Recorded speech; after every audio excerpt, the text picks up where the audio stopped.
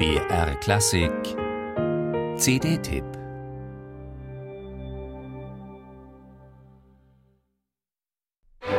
One Be One, so heißt ein Ensemble, das der Geiger Jan Bjøranger gegründet hat.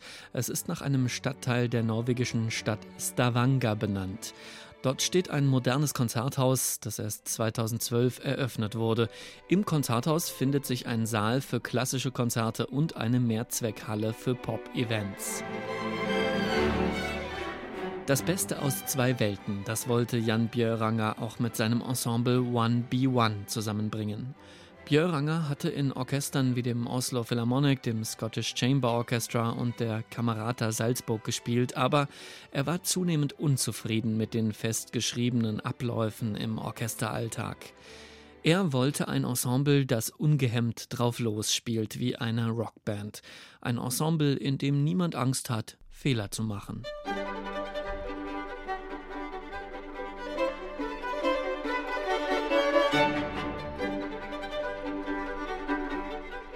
One Be One gibt Gas. Wie ein Originalklangensemble stehen die Musiker des Kammerorchesters beim Spielen und gehen mit. Aus einem großen Pool von Studenten und Lehrkräften aus Stavanger, Bergen und Kristiansand hat Jan Bjøranger sein Orchester vor 6 Jahren zusammengestellt. Lauter junge Gesichter sieht man in Internetvideos. Alle wirken locker, bestens gelaunt.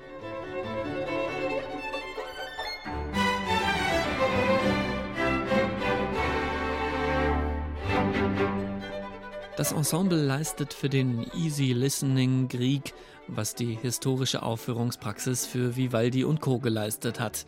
Was nach Ohrensesselklang und Wollsocken, das klingt jetzt nach Vespa und Turnschuhen.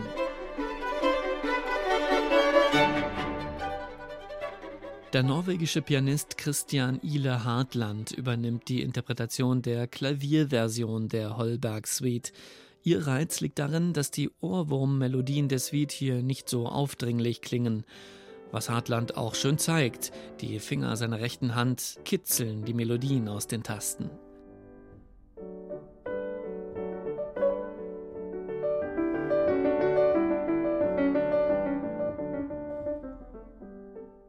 Nachdem man sich mit Hilfe von Streicher- und Klavierversion bekannt gemacht hat mit der Spielmasse Holberg-Suite, wird diese schließlich auch zum Spielen benutzt.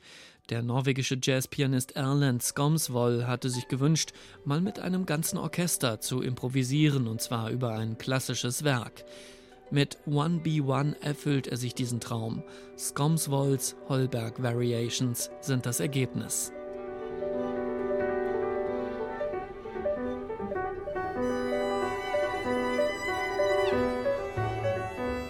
Das Ergebnis kommt nicht besonders kantig daher. Der Wohlklangpanzer der Holberg-Suite, der wird hier nicht aufgebrochen. Aber die Musiker sprechen unhörbar miteinander beim Spielen. Ein populäres Meisterwerk wird während der Interpretation diskutiert.